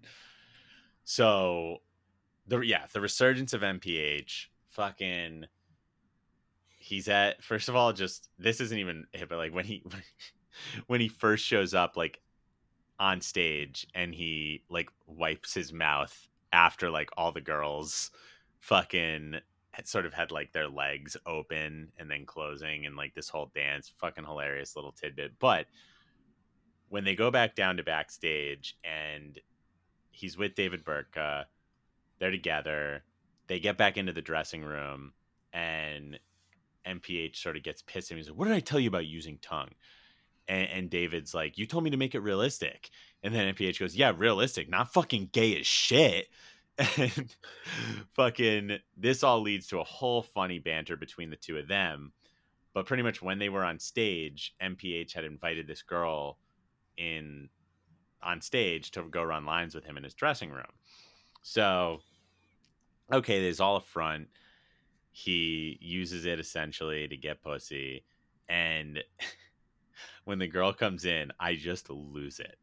When he's just like, when he's like, "Oh yeah, you should take your clothes off. Like I'll give you a massage," and he's like, "Just two girlfriends in here," and just like every time he does the girlfriends thing, I just fucking lose it. And then when the girl ends up being like, "What the fuck?" and she's like, "I thought you were gay," and his line is just too fucking much. When he goes, "I am gay, gay for that pussy." Yeah, that's the line that That's gets the me. line. It's just so good. And really just the whole idea, like we mentioned it in the first one, that the fact that he wasn't like openly out at that time is hilarious watching it back. But then obviously he is by the time of the third movie. And instead of like changing it up, they just double down. That like it's again it's like him in real life just pretending to be gay. It's one of the funnier parts of this whole thing. Oh my god, it's so fucking good. MPH just throughout the trilogy has just been the fucking, he steals every fucking scene he's in. Yeah, and we might as well talk about it here because that's my number two as well. But when he explains how he was able to survive like getting shot, Yes. and they just have the whole scene where he's in heaven, and then like Jesus is just like mad that he's taking all his girls and like sends them back. It's just a hilarious It's explanation. too fucking good, honestly. It's unbelievable. Um, okay. Number one. My number one is when the boys are at the party and the little kid who's the younger brother of Mary challenges them to beer pong. Oh my god. And it honestly one of my favorite moments of the entire trilogy, just because I fucking love beer pong, and or as Kumar would say, Beirut. But I just fucking love it. I love the whole scene as a whole. This party, these guys are there. Anyways, the line when the kid is pretty much like, "Oh, what? You've never heard of beer pong or whatever?" And Kumar just snaps back at him, and he's just like, "Oh no, no, we've heard of it, dude. Yeah, yeah. Except in our day, it was called Beirut, and we didn't have the rollback rule like you pussies have today." And he just makes like a little bit more of like a speech about it that's fucking hilarious. They play beer pong against the this fucking kid, and the end of the game is just so absolutely legendary. Harold just does this bounce shot where he just bounces the ball off of all these objects in the room. So outrageous. And like it sort of reminded me of a little bit when Mike and I were in college, because we would have a ridiculous rule where we would try to like bounce it off the wall or like off the ceiling rather than just do like the regular bounce. And in this, he literally bounces it off of all these things in the room. It goes into the cup. They win. It's fucking glorious. And it just warms my fucking heart in every way. Love it. Dude, I love the beginning of that shot too, where Kumar's like hyping him up, and Harold just turns away from the table and he's just like holding up the ball, and he's just like, "Hello, old Oh my god! friend." Yes, yes.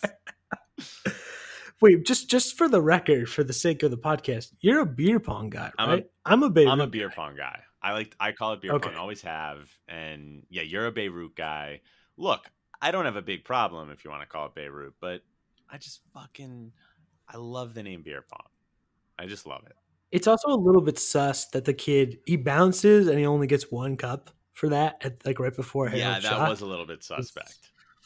that's anyway, but yeah, it's just a hilarious scene. I It's love that. like John and Hayden. Are you guys do you guys actually play beer pong in real life? You're fucking only For taking one real. cup away in the fucking script with a bounce shot?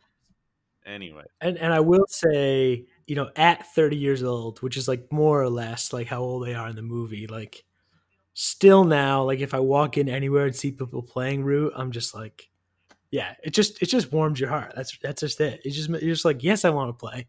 It's just the game of my youth. So So legend. legend. All right, so my number one is also playing it up for the Christmas, but just the fact that they recreate like the main, like most recognizable moment of Christmas Story, but with his dick. I'm surprised that hasn't been done before. Dude. And now like Christmas Story, which is on 24 hours a day, that time of year, it'll never be the It'll same. never be the same. And they do like show the scene earlier in the movie. It's just like it's like silly, and it fits something that would happen in the trilogy perfectly, but like the connection to Christmas and like the tradition of it all, it's just I think it's really clever. Dude, so clever. So fucking clever. That's a great number one. And we should also mention, we didn't talk about it yet, but this movie is also 3D. I mean, it's in the title, but like the way that they like ham up the 3D, because it was, I mean, if you weren't, I mean, depending on how old you are and how often you go to the theater, every fucking movie at this time was Yep. 3D. Most of them completely unnecessarily. And it was just like a thing, a phase that we knew we would have to get through. And like they even have the TV in there, but like all of the 3D in it is like outrageous and unnecessary, and they make jokes about it. And I think they play that off pretty well, I actually. agree. It was funny for it because it was one of the few movies that they were sort of in on the joke, and it was it was funny. Yeah. A couple of the 3D things really do pop, and it's funny rewatching it now. Obviously, in 2D because you can tell all the moments that are supposed to be the 3D moments and everything. Oh man, I gotta drop just a line that I just love because of, again, the play on real life that I don't want to forget is, of course, when they're getting to the party and Adrian is going to meet Mary, he tells them that, one, he told this girl that he is Robert Pattinson's acting coach, and then he tells Kumar that he was like, oh yeah, and I said that Kumar works at the White House, and then like, who's gonna believe that? And very funny line to insert because Kal Penn in real life worked for the Obama administration and did work at the White House, and he actually took time off from his job. He sort of actually he left it with the intention of coming back, and I think it was very known that he would come back, but he took time off from the job to make this movie.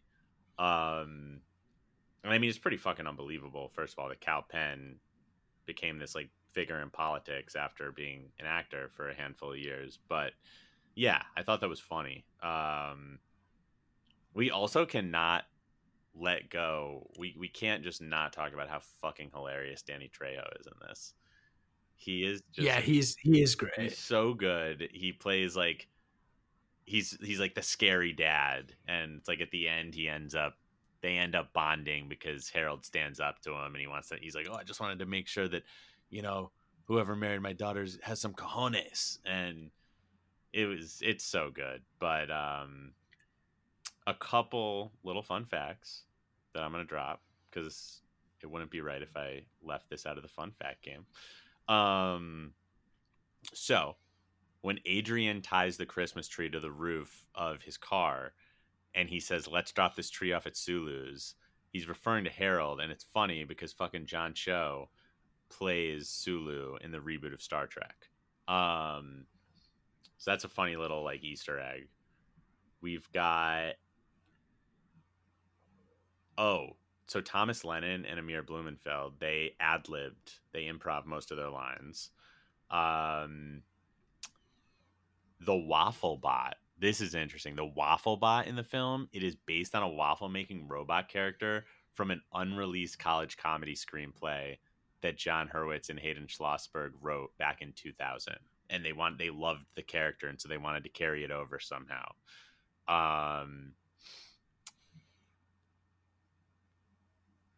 Okay. RZA and Devon McDonald, who play the two Christmas tree salesmen, they're named Lamar and Latrell. And Lamar Latrell was the name of the homosexual African-American Tri-Lam member in the Revenge of the Nerds franchise. That's a pretty random little like Easter egg. And then, all right, I'll give one more. So at one point in this movie, Kumar gets in a debate over whether the Karate Kid is better than the 2010 remake. And obviously, John Hurwitz and Hayden Schlossberg, who wrote the film, went on to write and direct Cobra Kai. Pretty fucking funny. The only one that I'll add, which I should have added, was just that the claymation scene is done by this company Leica that's just like based near Portland, Oregon. And I didn't know this, but they're founded by Phil Knight, the guy from Nike. No way.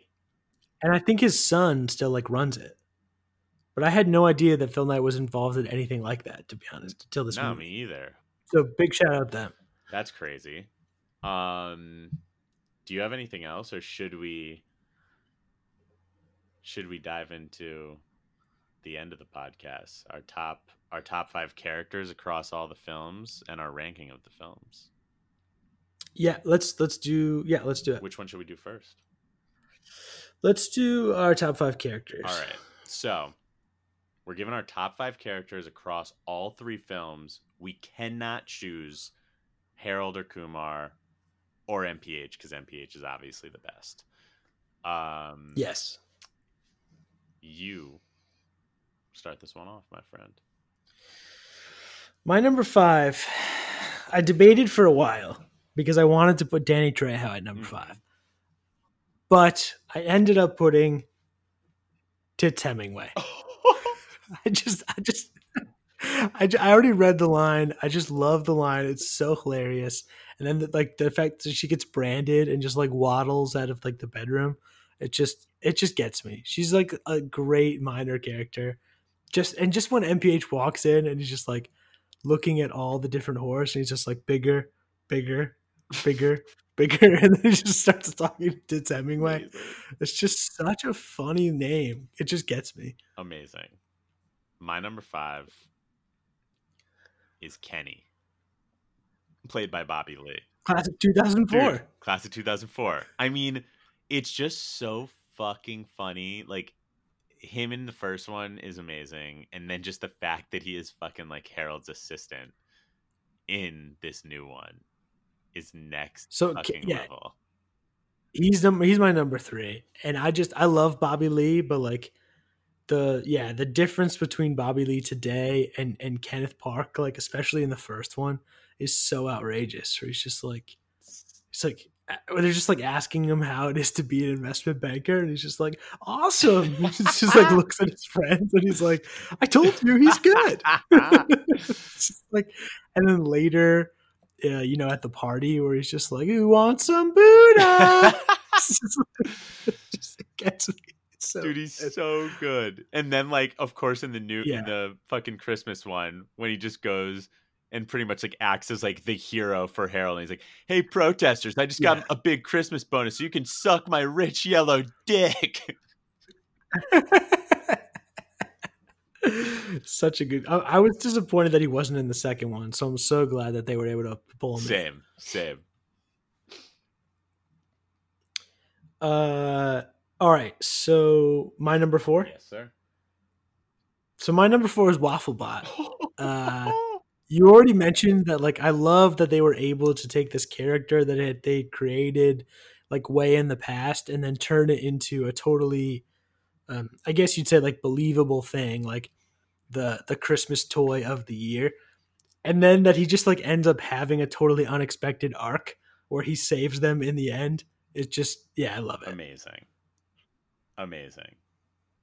I love that. My number 4 is also from the third one. It's the real Santa Claus. And he's just played by Richard. Wait, how'd you say his last name earlier? I think it's Riley. Riley. Okay. It is spelled weird, but I think it's Riley. Well, so Richard Riley, I mean, again, such a bit part, but I fucking love Christmas. And I just loved that one sort of line he delivered, and the fact that he's the reason Harold and Kumar came back together. I loved him. Great little part. Yeah, I cannot argue with you there. So my number 3 is Kenneth Park. Amazing. Okay, so your number 3 is Kenneth Park. My number 3 is Anthony Anderson as the Burger Shack employee. Oh yeah, okay. I mean, just one of the maybe my favorite cameo, I think, across the films. Just an amazing, memorable scene. My number 2 is the Extreme Sport Punk team. Amazing. They may be the most memorable part of all of the trilogy, to be honest. Like, and just every little scene with them is just so dense with amazing lines. But I mean, the part where he's like, there's so many, but he's just like, they go into the convenience store and the guy's just like making the random noises at him, and he's like, "What is that? Is that a pterodactyl?"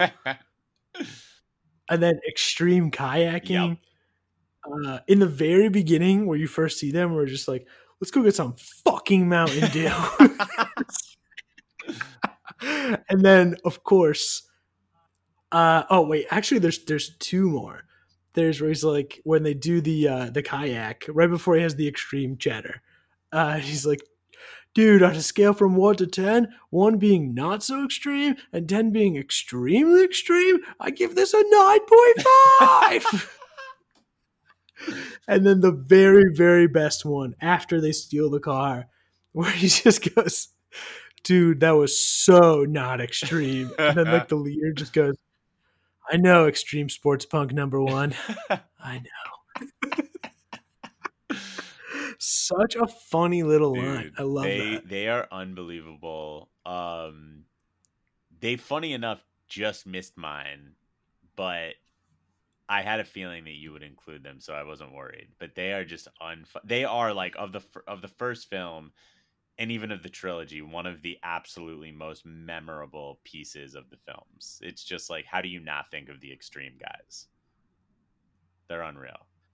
Absolutely incredible. So my number two, I'm telling you, I know I told you this even before the podcast, but this character just took me, man.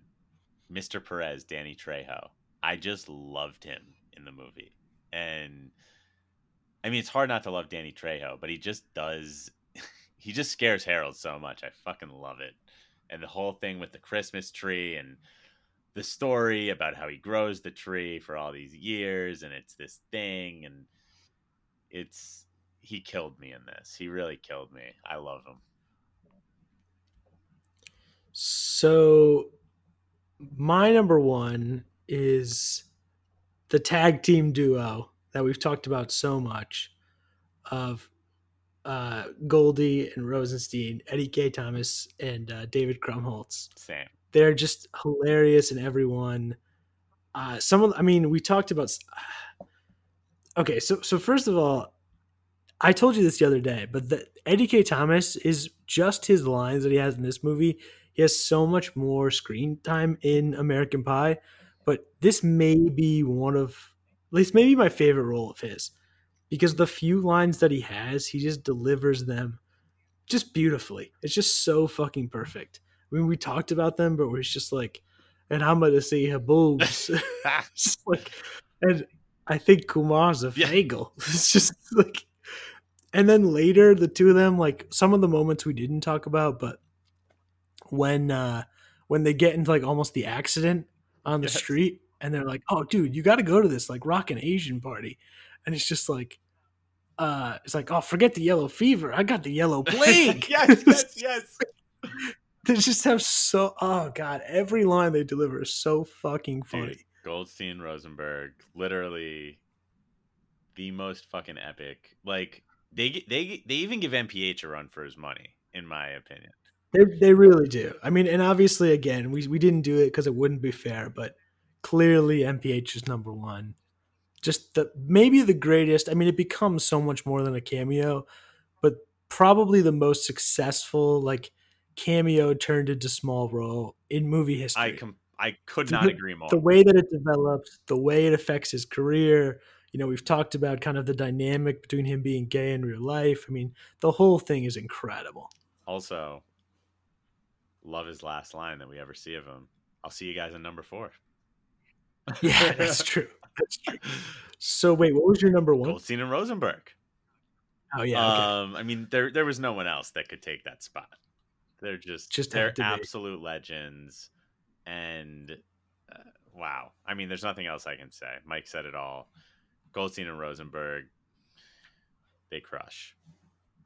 So I think now it comes down to the final moment.